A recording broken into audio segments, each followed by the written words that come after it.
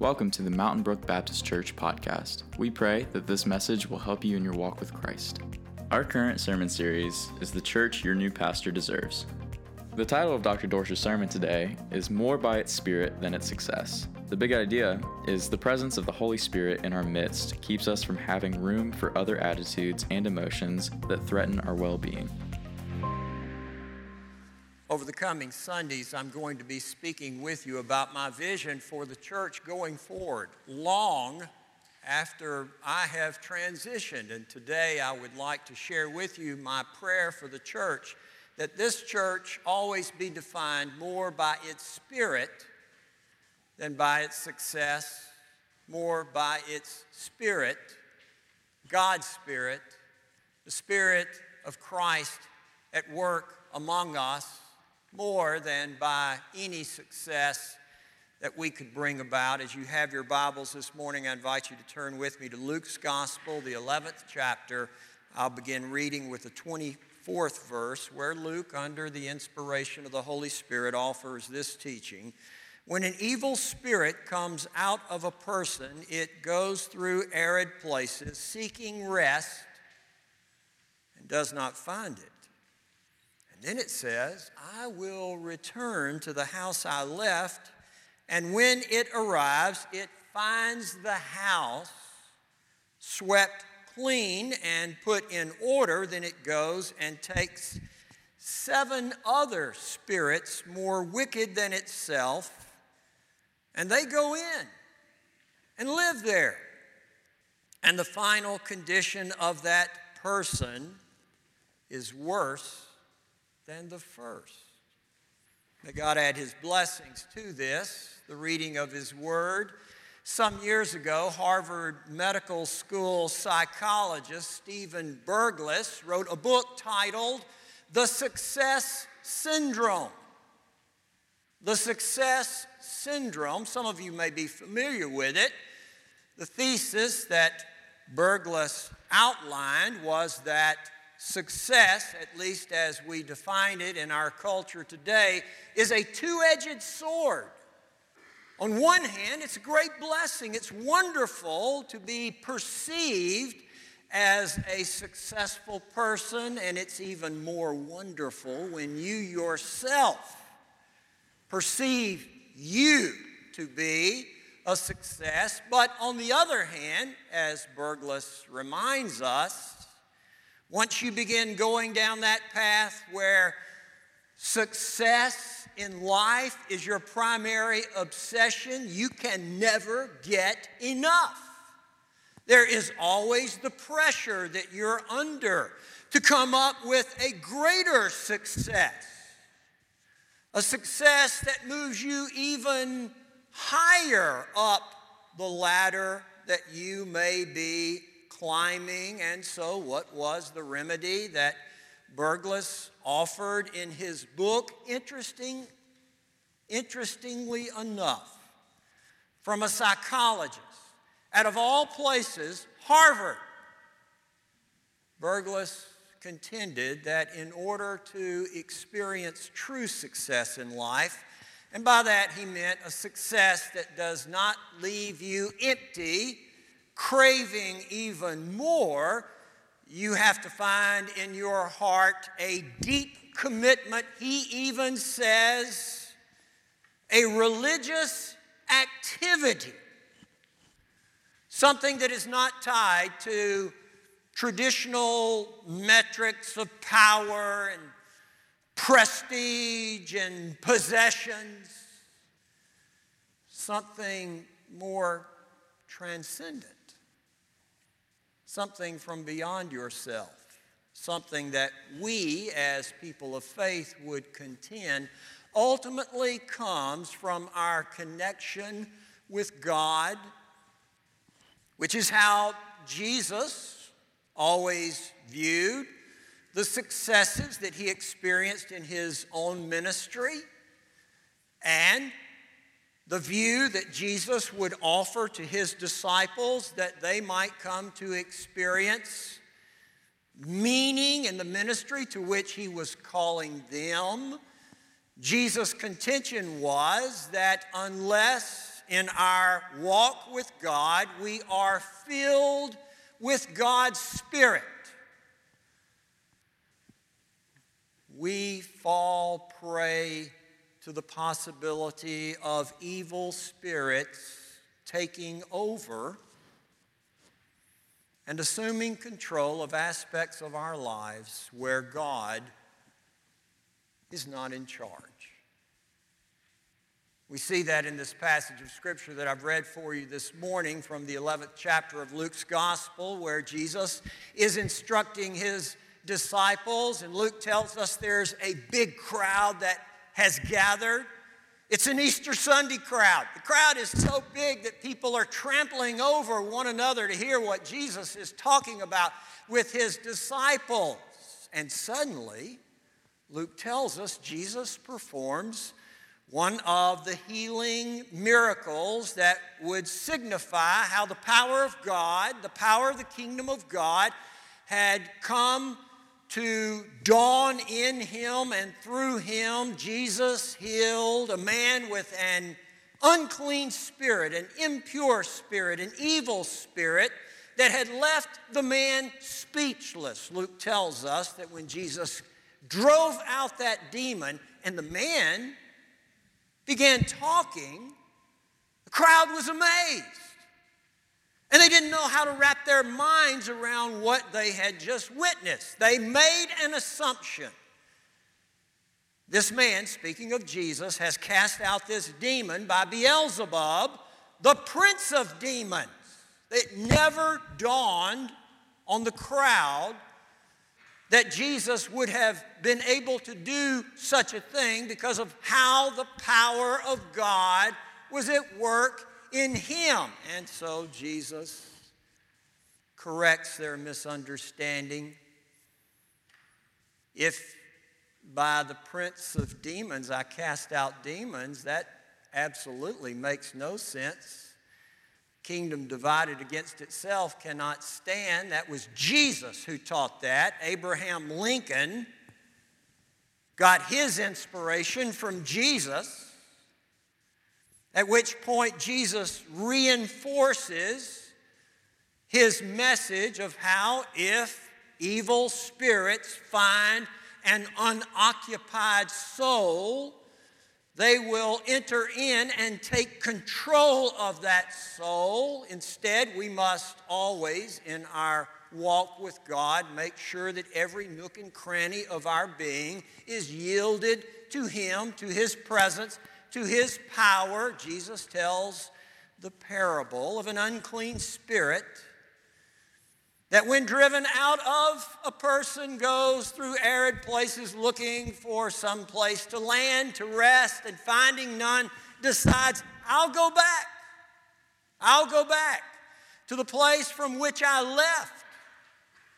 And when the spirit goes back, Jesus tells us, what does the spirit find? Appearances can be deceiving. The house is swept and it's put in order and everything looks hunky-dory, just right. And the spirit enters into that unoccupied space. There's nothing there. And not only does that spirit re-enter into that soul, it brings other spirits with it, 7 other spirits, and they all live in that unoccupied space. And Jesus says, don't you understand? The condition of that person at the last is worse than what it was before. You've heard the saying, nature abhors a vacuum. You've heard that saying. It is even more true, according to Jesus, that the human soul abhors a vacuum. We do not like emptiness. When there are spaces in our souls, we will seek to fill them, and we will seek to fill them with that which is either good or evil. And if we are lax in our commitment, or we assume that everything's going okay, and we do not make the conscious choice to yield those empty spaces to God, then what happens is that we fall prey to evil. And before we know it, it is too late. Our condition then is worse than it's ever been. Better for us to make sure that our souls are yielded entirely, completely, totally to the Spirit of God. That's true for individuals, and I would contend this morning it's also true for congregations. It's also true for congregations. Otherwise, whether you're speaking of an individual or whether you're speaking of a congregation, we put ourselves in a place where we are in danger of experiencing the worst kind of success syndrome, where on the outside everything looks good, but on the inside, if God is not in control, we are in serious danger. This weekend, not only are we observing the dedication of our Bible, and in a moment, I'm going to invite those of you who will be able to join us out on Montevallo Road, where we will display an historical marker. We will unveil it. People driving up and down Montevallo Road will be able to recognize the significance of this exemplary church, which as of last Sunday, 77 years has been offering a faithful witness for Christ to this community and to this world. And when you speak of people in this community and in this world about Mountain Brook Baptist Church, the first thing in their minds is, that's a great church. That's a successful church. And you look at the history of this church, and there is no doubt that if any congregation could laud its successes, think of what we could laud here in this Mountain Brook Baptist Church. We have reached so many people over those 77 years. We have started new churches in our community, 2 of them, and around the world. We have raised money that would make other congregations jealous. We have built these beautiful buildings, not just the sanctuary that was Dr. Nelson's vision, but Hudson Hall and the church offices and other places in this church that was Dr. Moby's vision. We could go on and on lauding the successes of our church, but if we do not see that all of those successes took place not because we're smart people, which we are, or we're affluent people, which we are, or we're positioned people in this community and beyond, which we are, unless we see that whatever success has come not just to this congregation, but through this congregation because of our openness to the Spirit of God in our midst. Brothers and sisters, the future is not as bright as it can be, as we want it to be, as I pray for it to be, as Jesus needs it to be. Have you ever thought about what would happen to a church if the Spirit of God were taken away? You say something like that will never exist. Well, God would never arbitrarily or without reason remove His Spirit from any congregation. And yet in the book of Revelation, I'm mindful of what the Spirit says to the church at Ephesus. You remember that. I laud you, I applaud you, I commend you for your hard work and your perseverance. The Spirit says, but I have this against you. You have lost your first love. And unless you go back, you repent and turn back and do those things that you were doing at first, what does the Spirit say? I will come and remove my lampstand from that place. What happens to a church when the Spirit of God departs? Well, let me tell you. If it's a well-resourced church and it's populated by imaginative, talented, creative people, and they got a lot of good programs and a lot of fun activities planned, then for a while, that church will continue to be able to function, but only for a while. Only for a while. It's like an electric fan that when it's unplugged, the blades continue to spin, but without the power, at some point, the blades cease spinning. It can happen. And it's tragic when it does. My freshman year at college, I found the Baptist Student Union. Now, some of you have no idea what Baptist Student Union is. They call it Baptist Campus Ministries. Now, in my day, it was BSU. And it was a ministry to college students that was supported by the Alabama Baptist State Convention. And I found my way to the BSU, and I had to find it because in those days, on most campuses, Baptist Student Union buildings were connected to local congregations. Doesn't matter what college or university you attended, chances are your BSU building would be attached to a local church. It was the state convention's way of reminding college students that BSU wasn't your church. You needed to be a part of a church.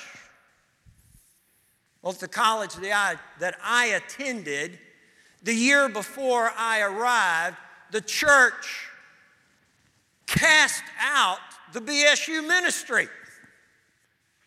On a Monday morning, the campus minister came to his offices and the locks had been changed. Imagine, what did those students do?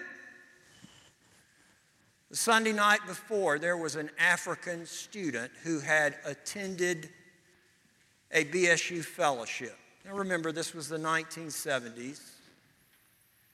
It was an African student who had come to a saving knowledge of Jesus Christ through the work of Southern Baptist missionaries.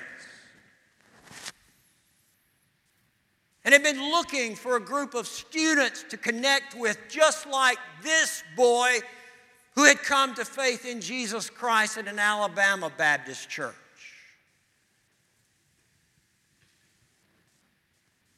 But the deacons didn't like the appearances.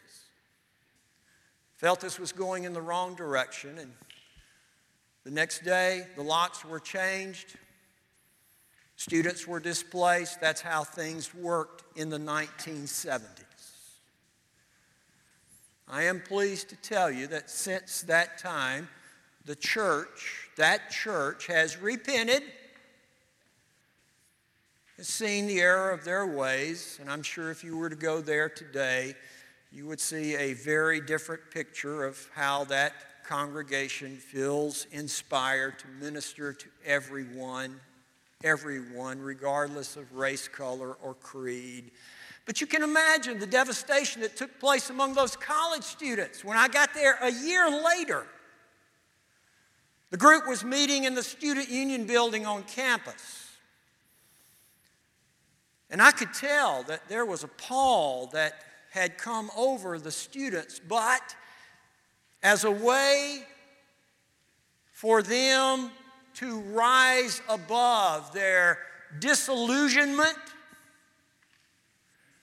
and their despair and their sense of uncertainty about the future after every gathering, whether it was a Bible study or the BSU choir, and yes, I was in the BSU choir, we would circle up and we would hold hands. And there was an old song that had been written by an African-American songwriter around that time, Doris Akers. I bet you know the song, "There's a Sweet, Sweet Spirit." It was in our 93 Baptist Hymnal. There's a sweet, sweet spirit. We would hold hands and call upon the presence of God's Spirit. Sweet Holy Spirit, sweet Heavenly Dove, stay right here with us, filling us with your love. And for these blessings, we lift our hearts in praise. Without a doubt, we know that we have been revived when we shall leave this place. I'm going to ask Kelly to come.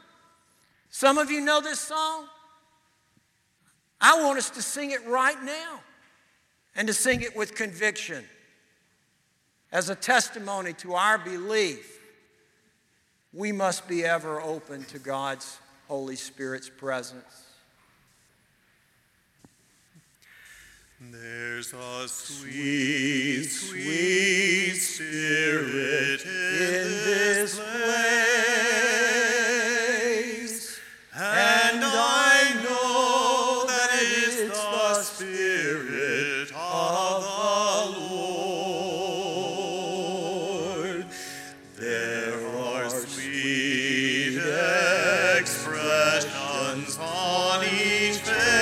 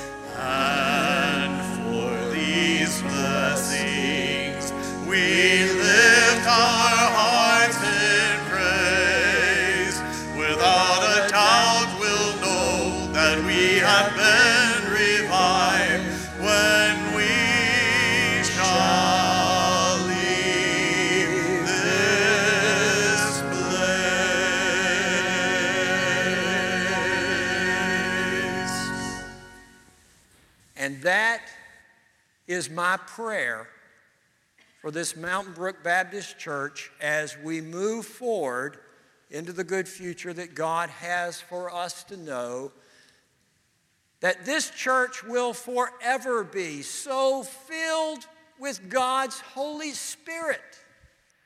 There will never be any space for evil to find rest, which then will result in the sort of successes that in God's eyes ultimately matter. Let's bow for prayer. Father, we thank you for your Holy Spirit's presence and what you are capable of doing in the hearts and lives of those who yield themselves completely to you. We thank you for the power of your grace that casts out all evil from us and provides us in its place fulfillment and abundance that we never dreamed possible. Help us in all things to continue to look to you and to be yielded to you, that people may see our good works, yea, even our successes, and glorify you, our Father who is in heaven. So we pray in Jesus' name and for our sakes. Amen. Thank you so much for joining us today. We pray that today's message brought you hope as we continue to love God and live with grace and generosity. Be sure to check back here for more podcasts. And as always, go out and do the Lord's good work.